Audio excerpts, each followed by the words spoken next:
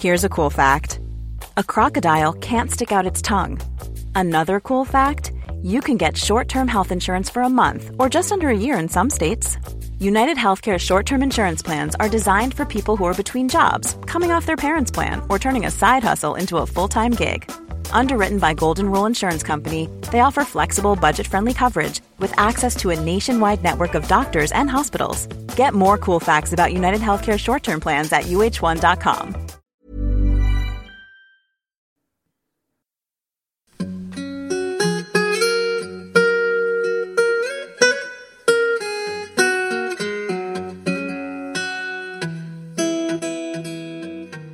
Hello everyone and welcome to the History of England, episode 51, The Fowler Presents. This week's book recommendation, given that we're now launching the career of Bad King John, is King John by W.L. Warren. Warren was one of those historians who sought to some degree to rehabilitate John.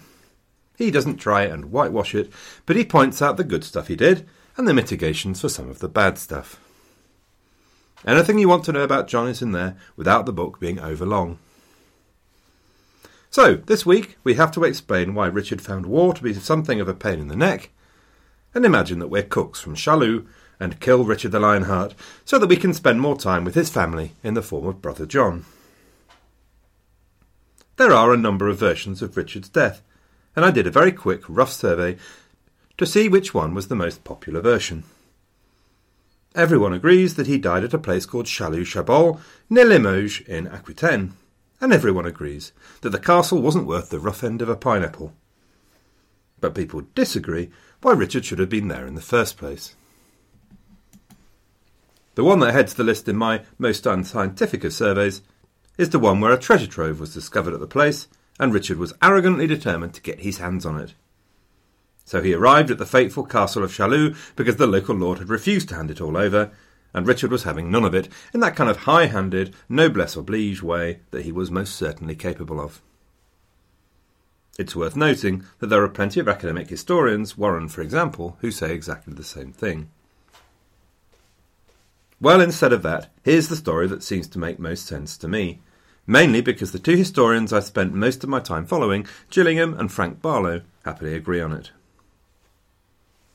We have to start with the context. We left Richard contemplating a full peace agreement to follow on from the truce already agreed. Negotiations had started, and had now hit the obstacle of Richard's reluctance to leave any part of the Norman Vexin in Philip's hands. But a deal was now in sight. The idea was that Philip's son Louis would marry Richard's niece, and Richard would give them Gisors as part of the dower. And at the same time in Germany, although Richard's cousin Otto had been appointed Holy Roman Emperor, he was now being challenged by a bloke called Philip of Swabia, who was supported by Philip. So, as part of the deal, Philip would swap his allegiance from Philip of Swabia to Otto, thus helping Richard's candidate. While these details were being sorted out, Philip was though still able to cause trouble, and trouble he did cause. He accused John of plotting behind Richard's back, which is of course an eminently believable claim, but Richard believed John's protestations of innocence in this case, and it has to be said that actually John does seem to have been pretty well behaved since 1194. Meanwhile, Richard saw the opportunity to deal with a couple of vassals who had caused him continual trouble, including, for example, dealing with his enemy during a time of war. The two gents concerned were the Count of Angoulême and the Viscount of Limousin. In the words of one chronicler, Richard devastated the Viscount's lands with fire and sword.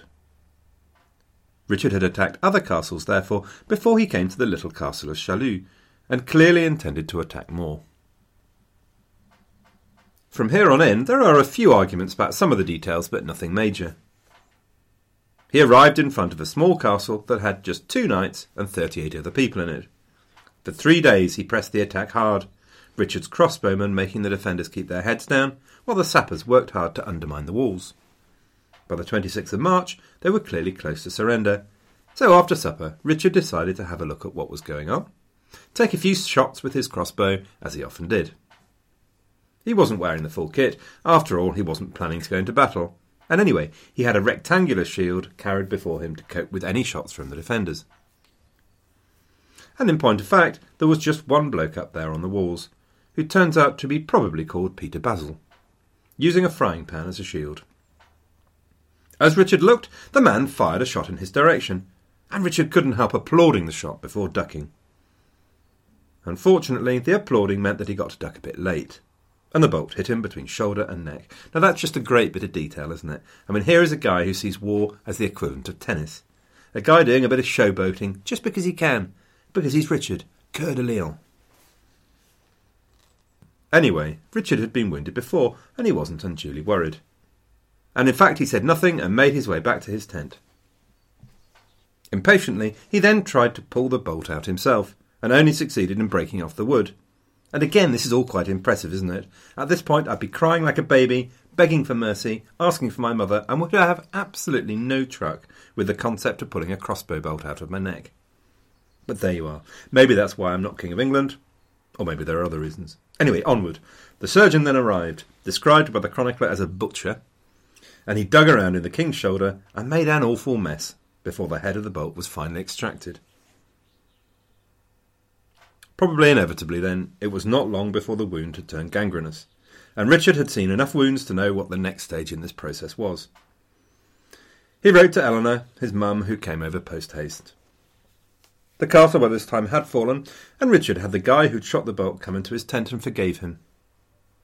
I think a rather nice footnote to this story, if nice is the appropriate word, is that Mercadier later found the guy and had him flayed alive, as well as hanging all the defenders. So much for Christian forgiveness then. On the 6th of April 1199 then, Richard finally died. His brain and entrails were buried in an abbey at Charroux, relatively close by. His heart went to Rouen, and the rest of him went to Fontevraud, where it was buried at his father's feet on the 11th of April. Buried at his father's feet so that he could ask for his father's forgiveness as quickly as possible on the other side.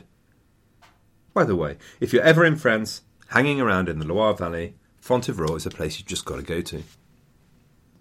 It's not necessarily the most beautiful or physically impressive place, it's jolly nice, but to walk in and see the effigies of Henry, Eleanor, Richard and, incidentally, Isabella of Angoulême is a real stunner, and in a funny kind of way even more impressive than going to Westminster Abbey and so on.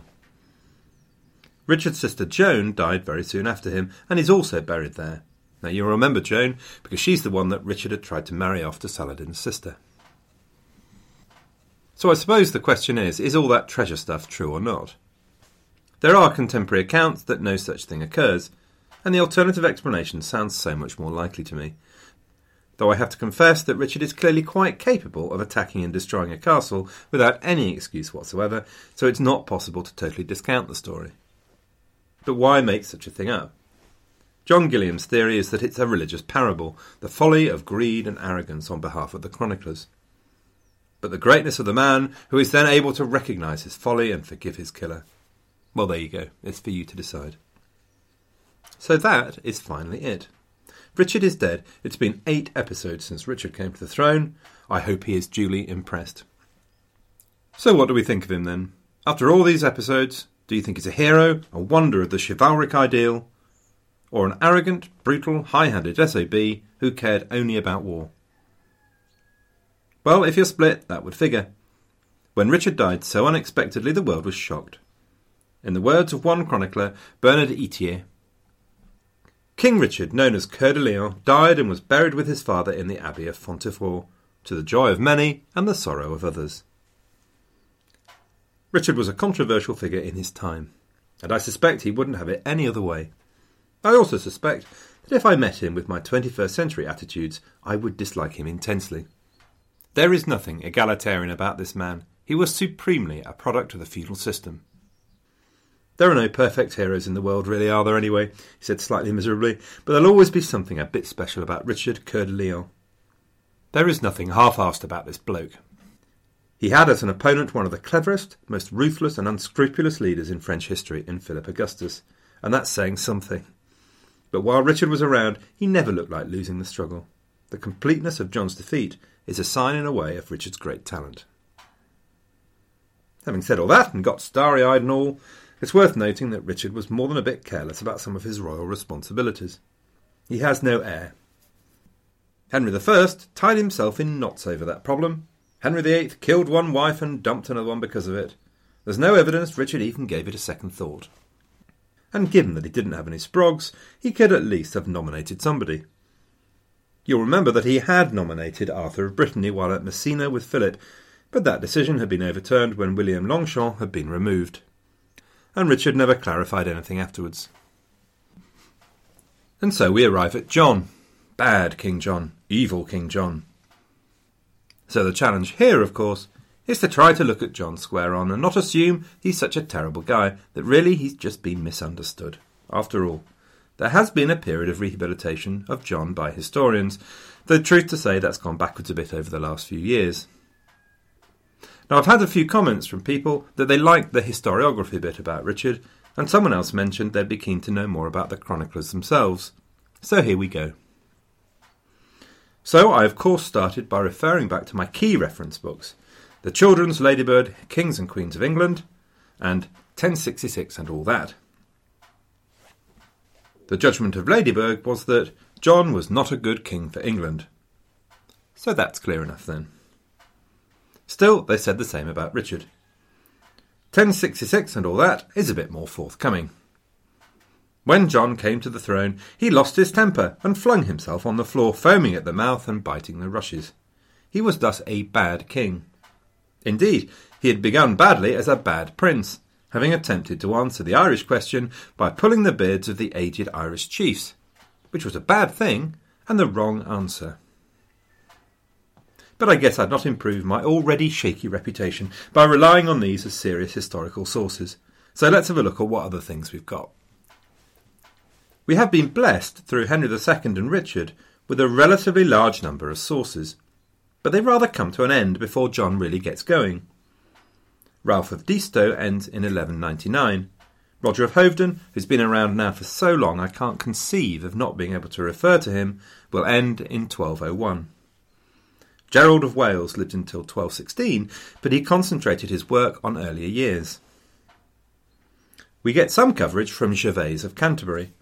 Gervase was a monk at the Cathedral Monastery of Canterbury. The monastery is his main concern, but he got a lot of information from travellers given his location. He was modest and reticent about handing out the gossip and criticising the Angevins, and is a good recorder of facts. And then there's Ralph, abbot of the Cistercian Abbey of Coggeshall. Once again, it's his own world that interests him most, Essex and the Cistercians. But again, he often gets knowledge and information from travellers. Then there were two chroniclers who weren't contemporaries. There's Roger of Wendover and an anonymous canon of a priory in Cambridgeshire. The anonymous chronicler wrote his materials in the late 1220s because he was disappointed with the quality of the manuscripts in his priory. So he got his mates to remember as much as they could about the events and wrote it all down. The chronicle's a bit weak for the earlier years, but is much fuller for later years, and the chronicler is a careful and balanced observer of the facts. Basically, he's reasonably positive about John. He acknowledges that he's a great prince, recognises that he makes mistakes, but doesn't hand out hysterical judgments about him being an evil man. Unlike the other guy, Roger of Wendover, a monk of St Albans who wrote Flowers of History. Roger is a deeply prejudiced author, whose chronicle is nonetheless a compelling read, improved later by a very famous and talented writer, Matthew Paris. Roger's purpose in writing is to warn people against evil by giving them good examples of evil men, such as, in Roger's view, John. So Roger's chronicle needs to be taken with a huge vat of salt. Millions of people have lost weight with personalized plans from Noom. Like Evan, who can't stand salads and still lost 50 pounds. Salads generally for most people are the easy button, right? For me, that wasn't an option. I never really was a salad guy. That's just not who I am. But Noom worked for me. Get your personalized plan today at Noom.com. Real Noom user compensated to provide their story. In 4 weeks, the typical Noom user can expect to lose 1 to 2 pounds per week. Individual results may vary. So how has history viewed John? Well, Wendover and Paris heavily influenced the thinking of the time and later opinions. Here's Roger and Matthew Paris's description of John. John was a tyrant, not a king, a destroyer instead of a governor, crushing his own people and favouring aliens, a lion to his subjects, but a lamb to foreigners and rebels. He had lost the Duchy of Normandy and many other territories through sloth, and was actually keen to lose his Kingdom of England or ruin it. He was an insatiable extorter of money. He invaded and destroyed his subjects' property. He had bred no worthy children, but only such as took after their father. He detested his wife, and she him. He himself was envious of many of his barons and kingsfolk, and seduced their more attractive daughters and sisters. As for Christianity, he was unstable and unfaithful. Now, when you look at this, you can't help but recognise how absurd it is. This is just a long list of everything you could possibly think of to throw at the guy. But by and large, there's something of a truth in it. John wasn't popular with his contemporary chroniclers and subjects, who were at best neutral and at worst vitriolic. The chronicler's record is pretty much bound to be a bit nasty.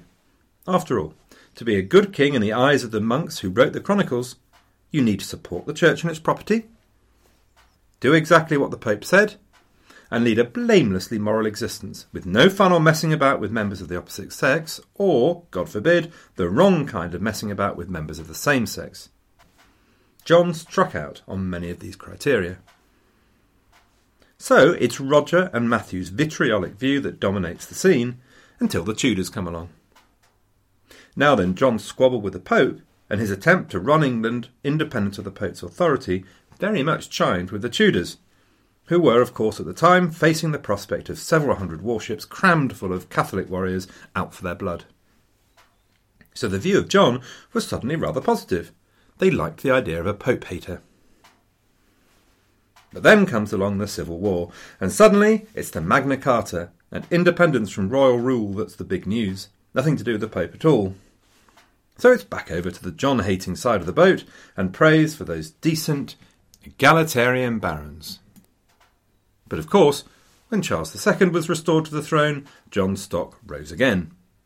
After all, after the failed experiment with republicanism, it took a brave man to big up independence from royal powers. But then a couple of centuries later, we get the Victorians, a bunch never short of a point of view. In this case, there was something of a split between the Whigs and the Revisionists. The Whiggish view might be briefly summarised up in the words of J.R. Green, who wrote that hell is spoiled by the fouler presence of King John, which I think leaves relatively little room for misunderstanding and debate. So for the Whigs, Magna Carta took centre stage as a crucial milepost on the relentless march towards parliamentary democracy. They saw John as a failure against their modern standards of military success in empire building, and a man who broke the Victorians' religious and moral code, and a strong sense of family. On the other hand, the Revisionists focused on the development of central government, which was of course a central theme of the Victorian era, just as much as the development of a more democratic franchise. So for them, John was a modern force of centralisation, and the barons were a bunch of old bufties trying to hold back progress. You pays your money and takes your choice. Now I reckon the Whigs probably came out with more votes on that argument, given the generally accepted view of John as a bad thing. But in the 20th century, especially the 50s and 60s, historians like Warren, Sidney Paynter, Galbraith, Holt, Poole and Turner had another hack at it. So while we stress that the chronicler's record for John is a lot more patchy than it is for Henry and Richard, that's not true of administrative documents. In fact, John's reign is where the mass of documentation really takes off big time. It's possible, for example, to map where he is day by day through his reign. So these historians focused on the unreliability of chroniclers such as Wendover, and held that they'd created a misleading, publicly accepted view of John, and that in fact John was highly efficient in the development of central government. Furthermore, they took the view that John faced insuperable problems in holding on to the Angevin Empire, created for him by Henry and Richard, and that the poor lad simply suffered a run of bad luck. So Galbraith dismissed the Wendover and Paris portrait of John as a creation of literature, as fictitious as Shakespeare's Falstaff. Turner pointed out that he'd started the construction of a navy. Poole highlighted his policy towards the Welsh, Scots and Irish, and Holt summed up the whole thing with, It is now recognised that John took a thoroughly intelligent and immensely energetic interest in the running of the country. The total achievement was enormous, fit to stand with that of Henry II or Edward I. Together these two and John represent a standard which was never again equalled in the medieval period. But now the pendulum has rather swung back again, with historians such as Gillingham. Their argument is that it's all very well saying that all the chroniclers are biased, but isn't it significant that there are no chroniclers saying anything actively in praise of the guy? Everyone either hates him or tries to excuse him. Most people agree that John faces a superb opponent in Philip Augustus, but compare the outcomes of John's reign to the outcomes of Richard's reign. And everyone agrees that John is deserted by his barons. Some put the blame on the greedy and selfish barons, some put the blame on John for failing to control his barons, and some sit on the fence and deal with the splinters. But everyone agrees that his reign is worth studying and is central to English history. So let's leave the last word on this to Winnie, since he sums it up rather nicely. The British nation and the English-speaking world owe far more to the vices of John than to the labours of virtuous sovereigns. For it was through the union of many forces against him that Magna Carta, the most famous milestone in our rights and freedom, was set up. So there's my Winnie impression. So, on that classy note, enough of the historiography, let's get on with the action. Richard is at very least culpable in the lack of clarity about his wishes for the succession, although, as we've seen with Henry I, that alone wouldn't have guaranteed a painless succession. The law also isn't clear. Here we have the competing claims of Arthur and John. The first, Arthur, is the son of an elder brother, i.e. Geoffrey of Brittany. The second, John, is the younger son of the original king, and therefore an earlier generation. In England, the law book by the Justiciar Glanville argues the case for both sides, and probably favours the nephew, or Arthur. The legalists of Normandy, however, clearly favoured John's case. The long and short of this is that possession would prove to be 9/10 of the law here, and that the support of the barons would be absolutely crucial. So here's a conversation between the two most influential men of the Angevin kingdom, William the Marshal and Hubert Walter, Archbishop of Canterbury, according to the life of William the Marshal, which, it must be pointed out, is written after 1226, when all the outcomes of John's reign were clear, and therefore has the benefit of 2020 hindsight. In this little scenario, I've been joined by my son Henry. Hello.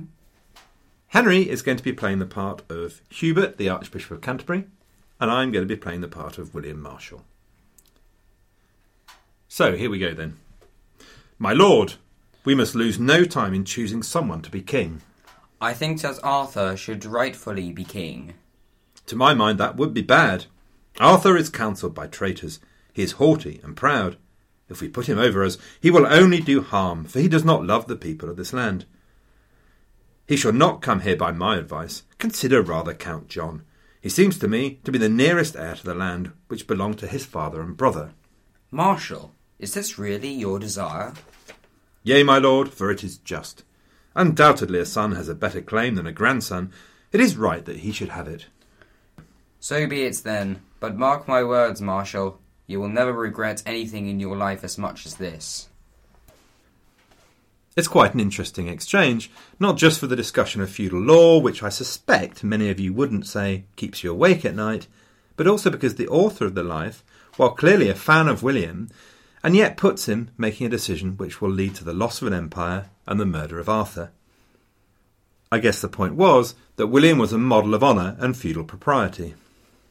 The view of Arthur is also interesting, isn't it? It seems a little harsh given that we're talking about a lad of 12 here, but it's reasonably clear that his mother Constance was not an Angevin fan either. Now, I am aware that my utterances in past episodes about John have not been positive.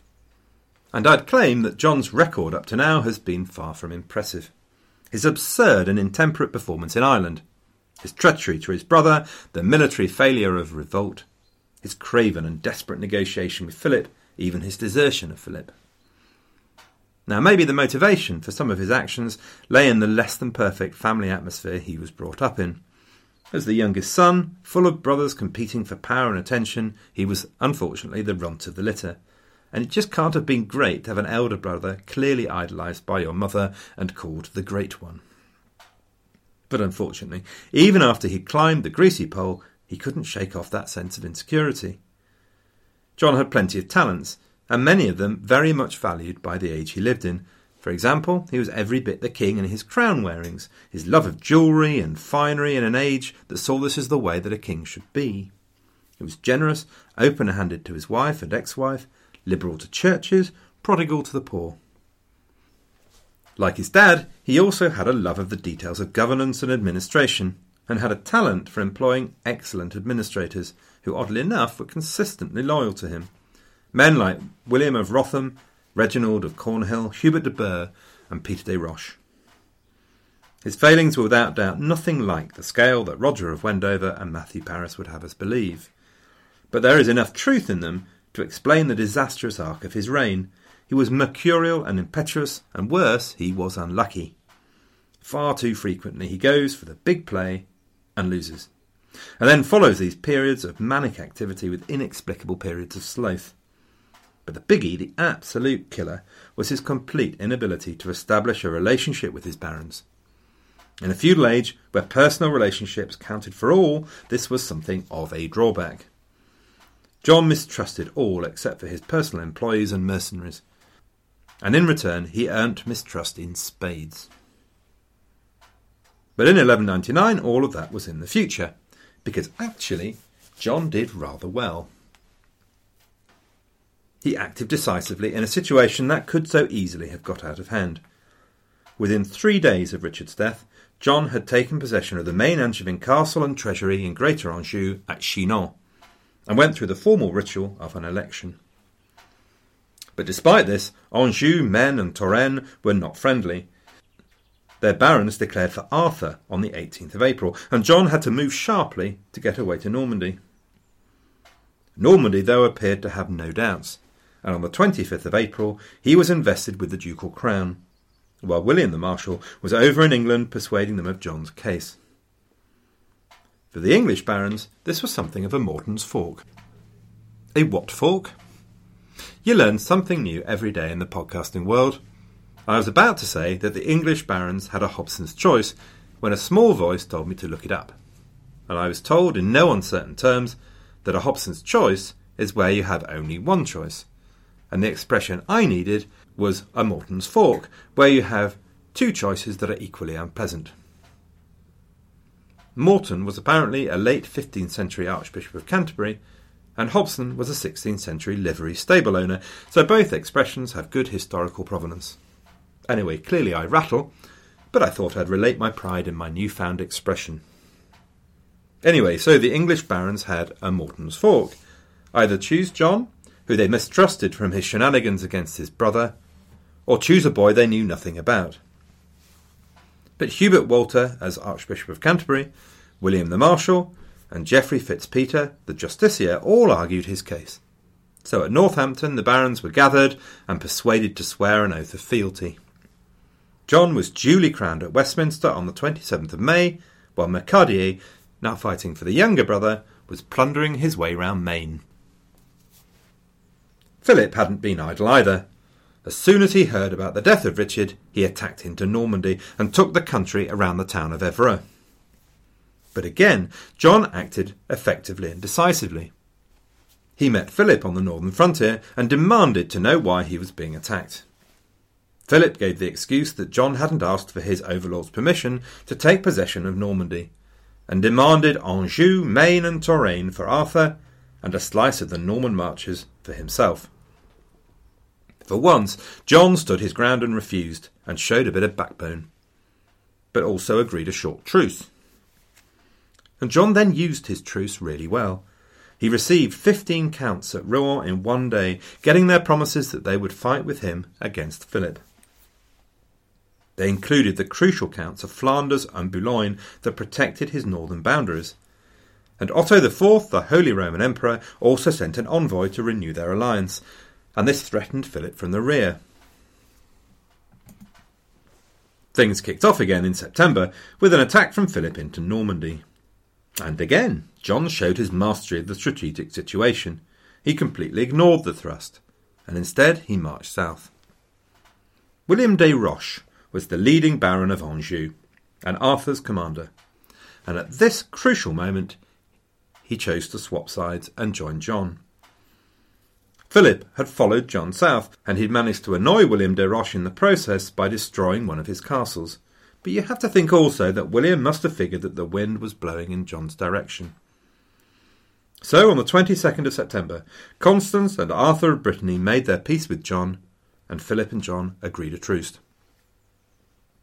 Which looks pretty good for John, and let's admit it, a difficult situation was handled rather well. It will result in a Treaty of Le Goulet the following year, which gives a few more ominous signs for the future, but we'll leave that for next week. Which means that it only remains for me to congratulate Jarno as the winner of the Spot the Podcaster Challenge on the website and Facebook, and to thank all of you for listening. Before I go, I'm slowly approaching another personal milestone of having 50 comments on iTunes in the UK, though I'm a little bit further off in the US. But any of you who feels moved to going onto iTunes and adding a comment or a rating, well, that would be grand. So again, thanks for listening everyone, good luck and have a really great week.